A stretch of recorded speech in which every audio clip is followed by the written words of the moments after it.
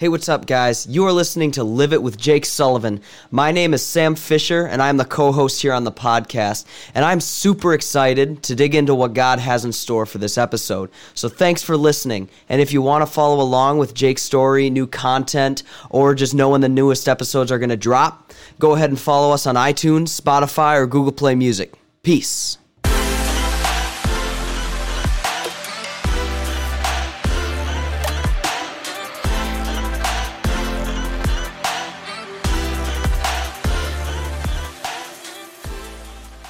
Hey, what's up, guys? This is Live It with Jake Sullivan. Jake, how are you doing today?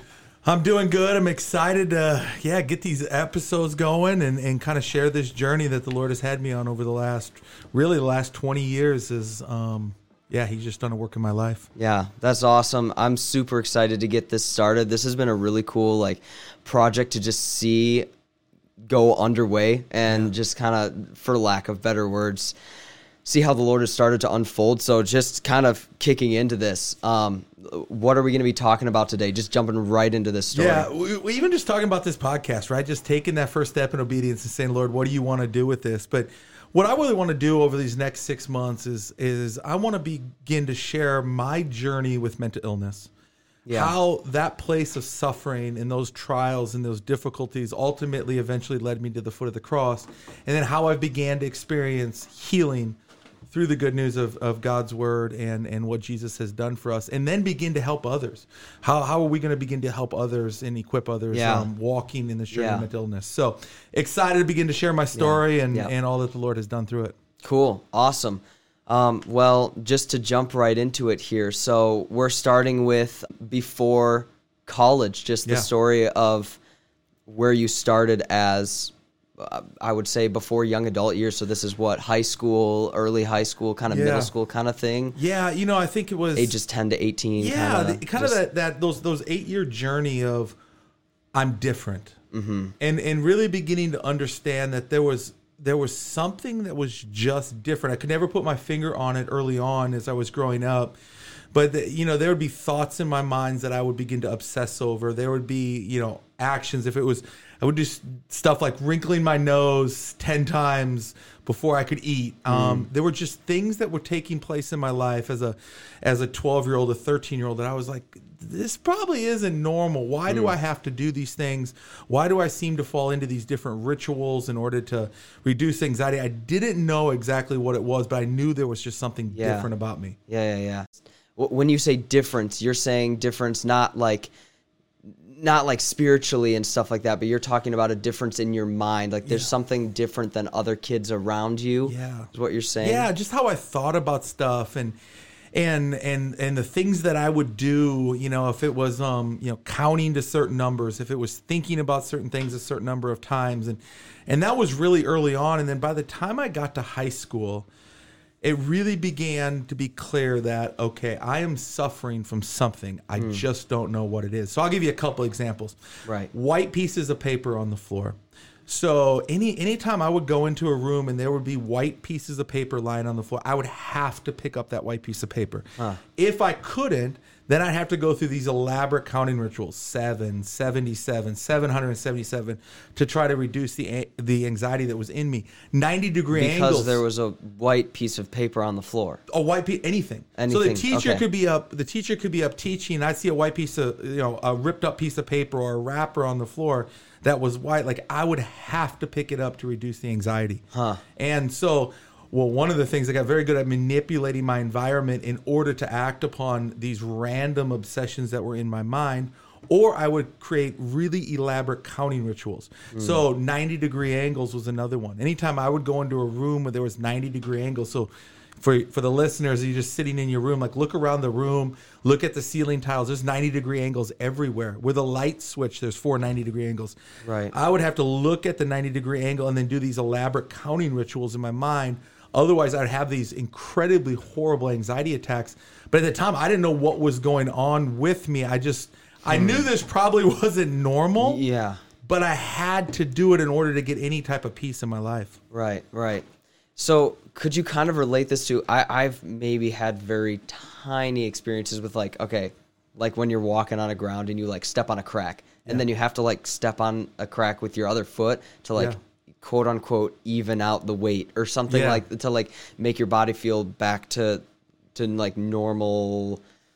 I don't know how exactly to explain that, but that's super interesting. Yeah, you know, and it was one of those things, Sam, that where I began to know it wasn't just hey, I stepped on a crack and I stepped on the crack with the other foot or something, that it began to completely control my life.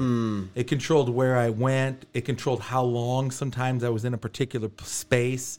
I wouldn't want to go to new places, right? Because I might not ever return to that place. And what if I don't count every 90-degree angle in that room and I never return and something bad happens to me?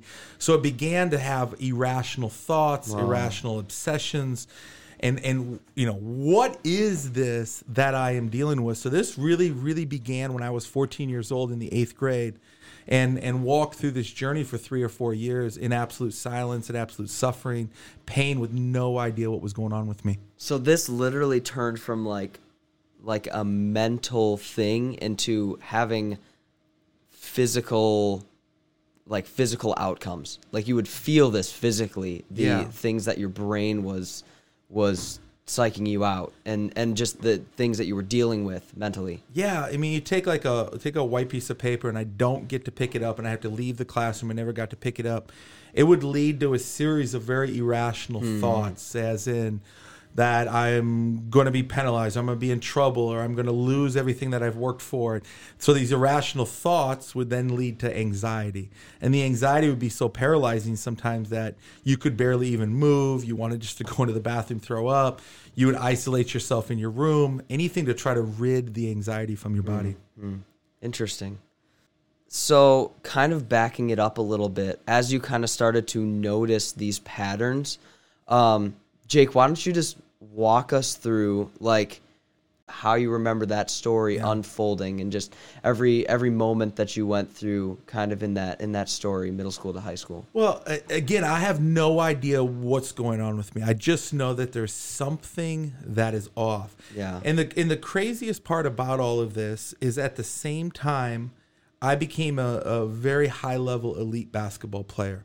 And as I reflect back, I probably became that type of basketball player just to escape the pain and the suffering I was in. The basketball court was always a safe place for me.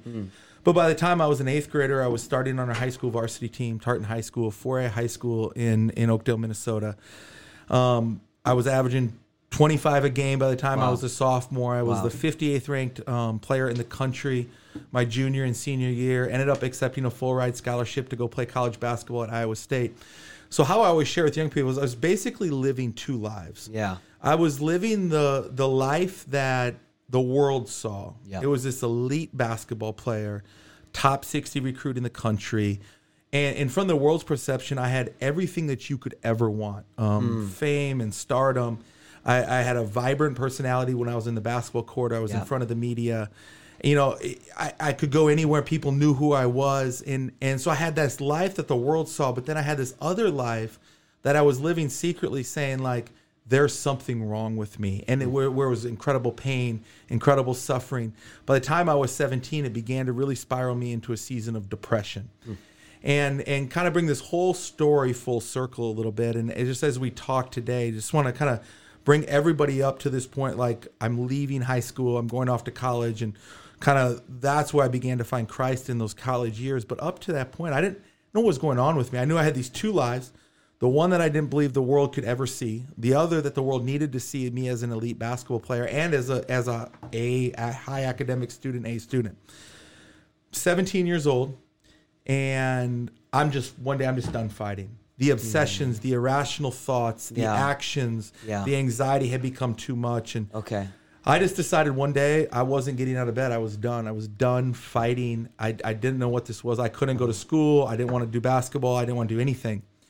And I remember not getting out of bed one morning, and my mom and dad came in the room, and obviously red flags go up for them. They had no idea what I was walking through personally or silently. And they just knew, okay, this is, I refuse to go to school. So my dad walks in the room, and first time I'd ever shared with anybody what I was walking through. And I began to share these random obsessions and these actions or compulsions that I was walking through. And my dad says, well, you have OCD. What is OCD? Well, OCD is a form of anxiety disorder Yeah. called obsessive compulsive disorder. Yep. And it is hereditary, and it runs through my family, and you often see this with mental illness, that is hereditary, and somebody in your family line will probably have it and could get passed down to you, and you have obsessive compulsive disorder. And I'm like, well, okay, at least now I have a name for it, a definition for it, but now what do I do? And the first step that we took was, it's time to go see a psychologist. And I remember the hope that all of a sudden began to sprout up inside of me when it was like, okay, I'm known. My parents at least know. The world didn't know yet. I've been found out, if you want to say. I don't have to suffer in silence anymore, at least in my own home. And now I'm going to go get help from this doctor, this psychologist, and I remember there was a glimmer of hope in those moments. Yeah.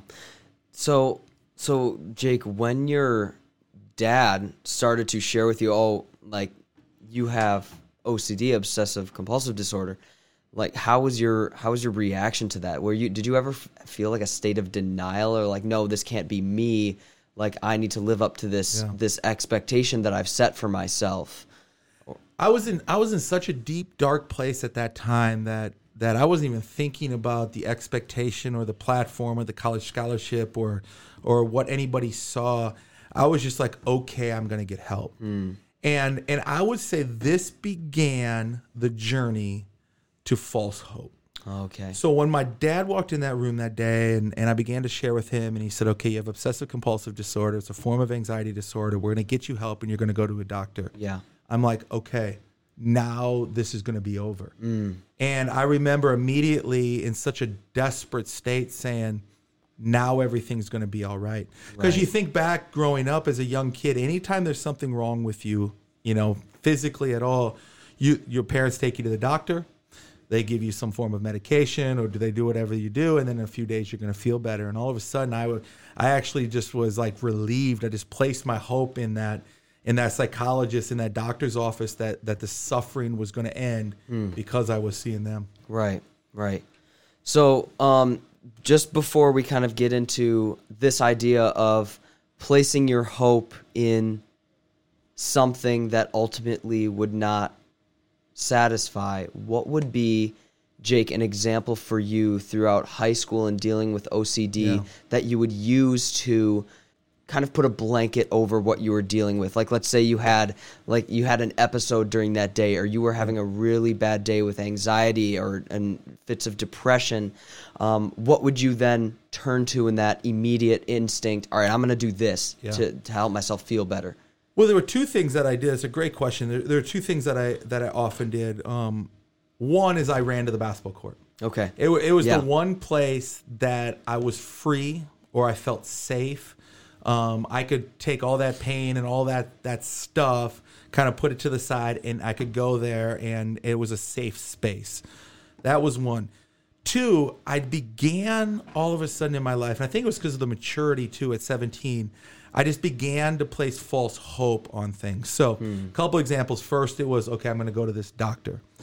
And I remember going into the psychologist's office, and he sat across the table from me and would ask me all kinds of questions. And then the hour session got over, and he said, okay, I'll see you next week. And I'm like, well, that's weird. I'm leaving this place, and nothing has changed. Right. Came back the next week and sit across the table from him, and I would share with him. And then what began to go through my mind is, this individual has no idea what I'm walking through. Right. So all of a sudden, I had placed a hope on a doctor. That hope wasn't fulfilled. So then I began to get angry. And I was like, they studied it in a book. They went to school for it for 8-10 years to become a doctor or a psychologist, but they don't know what I'm walking through. And all of a sudden, I began to get withdrawn from the doctor. Yeah. And then in that place, in me withdrawing, then they brought in what's called a psychiatrist. The psychiatrist is the one that can actually prescribe the medication. Right, not the psychologist. Yeah, different. Psychologist was more to kind of talk to and let all of this stuff out and share with you. And I became super disengaged to the point that I've actually got my degree in psychology, so I can say this a little bit, that I hated even the thought of a psychologist. Like all you want to do is talk to me. You don't want to help me. Right, what I realize now is I began to place my hope on that doctor, and that wasn't the reality of my healing. Well, and I mean, understandably so, if you're pouring out a lot of your heart and you're just getting Yeah, I understand. That's difficult. It is difficult. What's really cool about, I mean, the Father that we have in heaven is it's a yes, I hear you, and it's a yes, and you're loved. Yes, and you are my child. I have called you mine.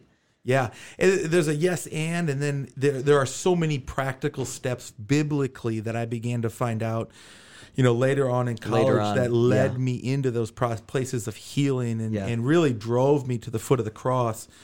But at this point, I was like, doctor. And then it was a psychiatrist comes in. Okay, I'm gonna give you medication and gave me. I remember the first time it was 150 milligrams of Zoloft. And you remember this was back in 1998, 99, 2000 time frame. Right. So medication has come a long ways over the last 20 years. But so they gave me 150 milligrams of Zoloft. I remember walking out with that prescription bottle saying, "I'm healed. I'm healed. I'm healed." And that's all I could keep saying to myself over and over in the car. I'm going to be healed. I'm going to be healed. Because my whole life, if I had strep throat, go to the doctor, get medicine, 3 days later, feel better. Right. Ear infection, go to the doctor, get medicine, 3 days later, feel better. So whatever, flu, go to the doctor, get medicine, 3 days later, feel better. No one told me anxiety disorder doesn't work like that. So I had the Zoloft. I remember I started taking the medication. 2 weeks goes by, right? It had helped with the depressive state that I was in, but it wasn't taking away the obsessive thoughts or the actions or the compulsions and the anxiety. So I would go back and I'd share this with the doctor and they'd give me more Zoloft. And this went on for like 2.5, 3 months where I just kept going. I was eventually at 300 milligrams of Zoloft. Wow. And what it did... I can only imagine how after just putting your hope in it consistently, and once it gets stronger, the prescription might get stronger and stronger, the hope would kind of start to fade, and did you start to feel like just more in a deeper pit? It drove me to the deepest pit. Yeah. And it made me so passionate about this topic at the same time now reflecting back on those days. But I'm like, okay, every time they would up my prescription, now I'm going to feel better. Now I'm going to feel better. Now there's a new hope. Now there's a new hope. And I remember I got in such a horrible place. I was 18 years old. We had just won a high school state championship for basketball. I had a Division I scholarship to go to Iowa State. I was a Mr. Basketball finalist, right? So I had everything that you could ever want, straight A student. So again, that's what the world saw. I was coming home from my girlfriend's house one night in Cottage Grove, Minnesota. And between Cottage Grove and Oakdale, there's this long, dark road lined with trees. And I pulled my car over to the side of the road one night and said, I can't live like this, right? This is not how I want to live my life. To your girlfriend? No, I was by myself. I dropped her off at the house. Okay. I was actually driving back home. And I sat and stared at this gigantic tree along the side of the road. Like, I'll just drive my car into the tree as fast as I can, and this will be over. Right? Doctors don't help. Medicine doesn't help. There is nothing that is going to heal me. And I can't possibly imagine living the next 60, 70, 80 years of my life suffering in this way. Wow. It would be better to die. And as I sat on that dark, lonely road staring at that tree, a thought popped in my head. And the thought was, just hold off to college. Right? So I was about 5 months away from going to Iowa State University on a full-ride college basketball scholarship. And as much as I wanted to take my own life that night, there was this thought that was going through my mind. The reason you're suffering is because of your environment. So now I've placed my hope in something new again. I've placed my hope in a new environment. So once you leave Oakdale, Minnesota, once you leave Tartan High School, once you leave the confines of your parents' home, like once your environment changes, then all of this will go away. And it was that thought that night, and now reflecting back, I know it was from the Holy Spirit, but it was that thought that night that literally saved my life. It was another false hope, which we'll get into more in the next episode about, right, finding our true hope in Christ. And that's where all of our healing begins, when we lift our eyes to the Lord. But that night, placing another false hope in a new environment literally saved my life on that particular evening. Right. And that false hope being like, when I get to college, this will all be better. I don't really know what it is in college, but it's just I need to get out of high school. It's just a phase, like just some things that were going through your mind. What would that be like? Just, high school sucks. I mean, and I had great friends. I grew up in a great home. My parents were unbelievable. Right. So like, the environment was good, but you just start thinking, okay, when I go to a new city, I'm leaving Minnesota, I'm going to Iowa, I'm going to have new friends, I'm going to live in a new space, right? There's going to be a new basketball team. Everything's going to be a new beginning, if you want to say. And I thought, including my mental health journey, there would be a new beginning. Now, the funny part in all of that is there was, and again, I don't want to get into too much, we just want to save it for the next episode, there was a new beginning in Christ, and how God drew me to Ames, Iowa, not to play college basketball, even though I did that, but he was really drawing me to Ames, Iowa to draw me to himself. Right. Ames, Iowa, of all places, too, which is super interesting. This might be a real quick funny story for the listeners. Is I grew up I was a 58th ranked player in the country back in 1999, 2000, and I grew up in high school or just overall. Overall in the whole United States. Wow. Yeah. And wow. Praise God. And I had offers from everywhere. My dream was to go to the University of Minnesota. Like, I still know the Minnesota Fight song, Minnesota, hats off to thee. Right? I could sing the whole song. I grew up a diehard Gopher. I did not want to leave the cities. In 1990, I was 97, 98, Minnesota Gopher basketball team went through a huge academic scandal with Clem Haskins. Yeah. And so he got fired. The school was going to go on probation. I didn't know what it was going to be. And it literally forced me to leave Minnesota. I would have never left. I would have stayed here and played college basketball here. But it forced me to leave and take this opportunity in Ames, Iowa. Now, like, looking back on it, I just see the fingerprints of God all over. Oh, yeah. It's so cool. It's almost like laughable how intricate the work of God is and how God just orchestrates every single little thing ultimately for his glory, like something happening at the University of Minnesota for a variety of different reasons, but in your case, to prevent you from going to the University of Minnesota to play basketball so that something even better could happen in Ames, Iowa. It is amazing. And the thing that's always amazed me the most, Sam, is this idea that God has his hands on his children even when they don't know he's their children. Oh, yeah. So I was an unbeliever. And I essentially grew up as an unbeliever. Like, I believed there's a God and God loved everybody and everybody was saved. And I had no concept of Jesus, salvation, the cross. Right? I had no foundation there. So essentially, I was not one of God's children. I had never put my hope and trust in Christ. Yet, God's goodness on me, that his fingerprints were on my life, and he was orchestrating my life to move me to a place where I would get to know him. Wow. And I'm just always blown away that God not only loves those who have come to faith, but he loves those that are still far from him. Yeah, praise God. That's so cool. Just changing gears like a little bit to kind of back it up and tell a little bit more of this story from years 10 to 18.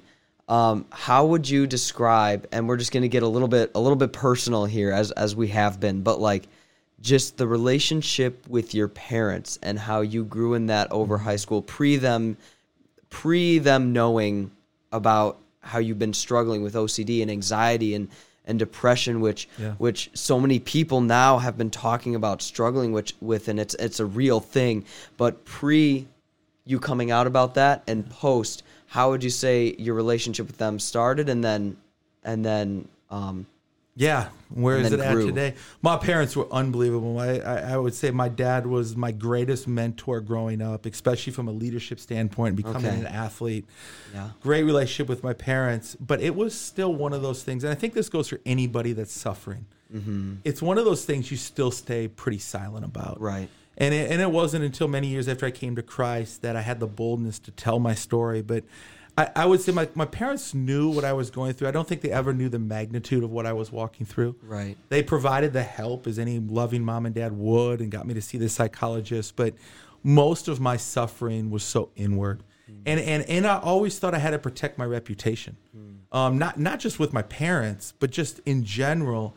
Right, like, what's the world going to say about me? There are little kids lining up. Gyms were selling out to see me play basketball. What are all those people going to think about me if they really know that I'm crazy? And that's how I looked at myself. Like, I was crazy. I was broken. I was a broken vessel. Right, I was without hope. I was without form. Right, I couldn't let the world know that. And like, did you know people who were also struggling with similar things that you were struggling with at that time? No, so I grew up without a computer. I feel old even saying this. I grew up basically without a computer at my home, right? And Google wasn't a big thing. And I remember going to the library. They built a library in our little town, or not little town, in our city of Oakdale, by the middle school, and I would go to the library and I would try to check out books on OCD. Like, does anyone else have this? Right. What is this? What's this Right. about? Like, I'm seeing doctors and psychologists and stuff, but they ain't telling me anything. I want to know what is going on with me. And the stuff 20 years ago that was out there on mental illness was just so far and few between that there weren't many resources, and certainly not many people talking about it. Right. So Right. it was one of those just silent battles that I continue to walk through. And I also hope, not just with my own family, but in all spheres, the story of healing that we're going to share in future episodes Right. will just point others to the goodness of who our Right. God is. Right. Yeah. Praise God. That's super cool. And so with everything that we've just talked about, Jake, with, starting out in high school with these thoughts and with this OCD that you had been dealing with, and ultimately how that led you into anxiety, and then plummeting that into fits of depression, and then that was just like a continuous circle, and then how your parents worked into that, doctors, prescriptions, false hopes, all that kind of stuff. What would be something that you would want to say to our listeners here before we kind of move into the next part of the story, which is finding hope in Jesus Christ? Yeah, and that's it. I'm so excited to share in our second episode, just sharing about that journey to the foot of the cross, but that there is only one hope. Yeah. And that hope is Amen. ultimately in Christ. So though we're suffering and though there's seasons of darkness, right? And our desire is to place hope in anything often besides the love of Christ, in which we're going to talk about more. So my challenge would be like, stay in tune with us. Yeah. Like, listen to this story, and may this story point you back to the foot of the cross. Yeah. Don't give up hope, right? Because there's healing on the other side. Like, that's my testimony, is walk through those deepest, darkest times. I've considered taking my life. I sat on that dark, lonely road. But now, 20 years later, I can speak on the other side of it. And one of the most powerful things I've ever heard said, there was a pastor here speaking last year, actually, at Grace Church, a guy named Rob Reno. And he said, never judge God in the middle of the story. And the reality is, that was the middle of my story, right? It was a little bit of the beginning of my story and the middle of my story. But don't judge God in the middle of the story. Always judge God at the end of the story. Right. And this story is still going, right? still- It's like you're alive, you are well, the Lord is working in your life. So this technically, like, we are still in the middle of this story. So We're in the middle of a story that God is writing. Right. So who that's are what we this to- whole podcast is about, right? Exactly. Like, live it. And how do we live out not just the mountaintop experiences that we get with the Right. Lord, Yeah. but the valleys. And for those of you who are unbelievers walking through this journey, I get a unique place to say, I was you. Right. I was walking a journey of mental illness, of suffering, of darkness and pain without Christ. And here's what I know. It just leads you to more suffering, darkness, right? And hopelessness if you do not have your Savior. And that's why we're here. That's what the Live It podcast is about, right? Pointing people to Christ in different seasons of life. Yeah. Amen. All right. Well, and then we will continue more on just the next episode. So, Yeah. Next episode, we'll jump into college, and I'll just begin to share my story about how another false hope was ultimately casted away, and the Lord just grabbed my heart and pulled me in towards Him. Awesome. Praise God.